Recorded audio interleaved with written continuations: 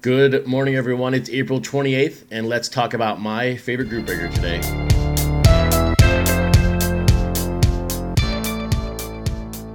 So here we are, day 16, and after 2 days of shows that to me were pretty lengthy, they were over, I think, 10 minutes and a little bit dense in the content. We're going to take a little bit different path today, and we're going to keep this light, fun, and probably a little bit shorter than normal.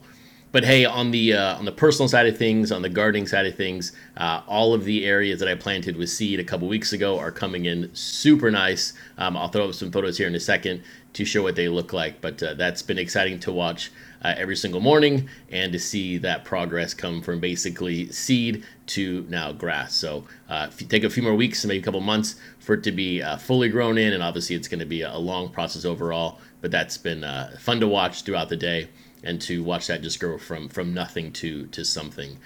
But hey, today's topic is based on a tweet that a Beans baseball card blog sent out around YouTube content. In his perspective, is old, tired. The same old guests are on the show, on every show, which is the rotating sort of rotating guest list in a sense. Everyone shows, and I threw a comment out there around, hey, I find box stripping videos, just straight box stripping videos, extremely boring.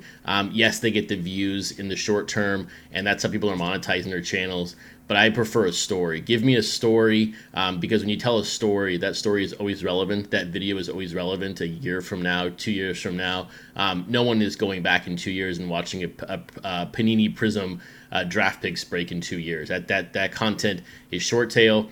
You give me a long tail, a story, and that can run for many, many years and be relevant in 2023, 2024, because it talks about you, your story, your life, and yourself as a person. So that got me thinking, and I wanted to share with you guys who my favorite group breaker is, and it's strictly because this person always tells a story. And for anyone who has really followed me for many years on Twitter, understands my sort of thought process on group breaks. I have shied away from hosting group breaks just because I don't like the lottery of it.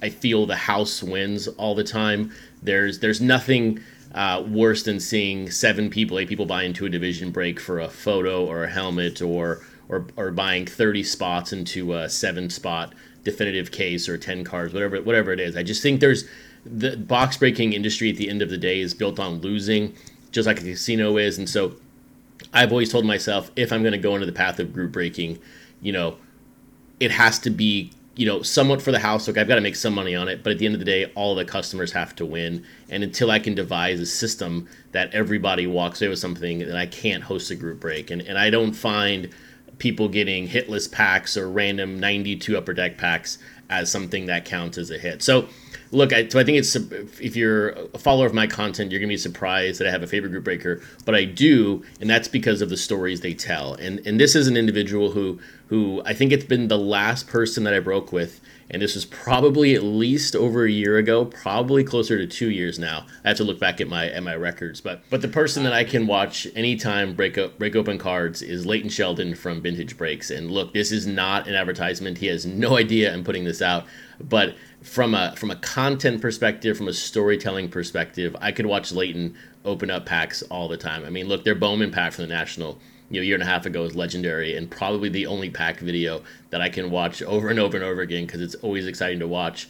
But from his PSA shows to just when he's on camera for Vintage Breaks, I think he's got stories to tell, and he tells it in a way that is enjoyable and to where I can put it on and listen throughout the entire break. So if you're looking at group breaking, if you're looking at gaining an audience, in my opinion, from a consumer endpoint, tell a story.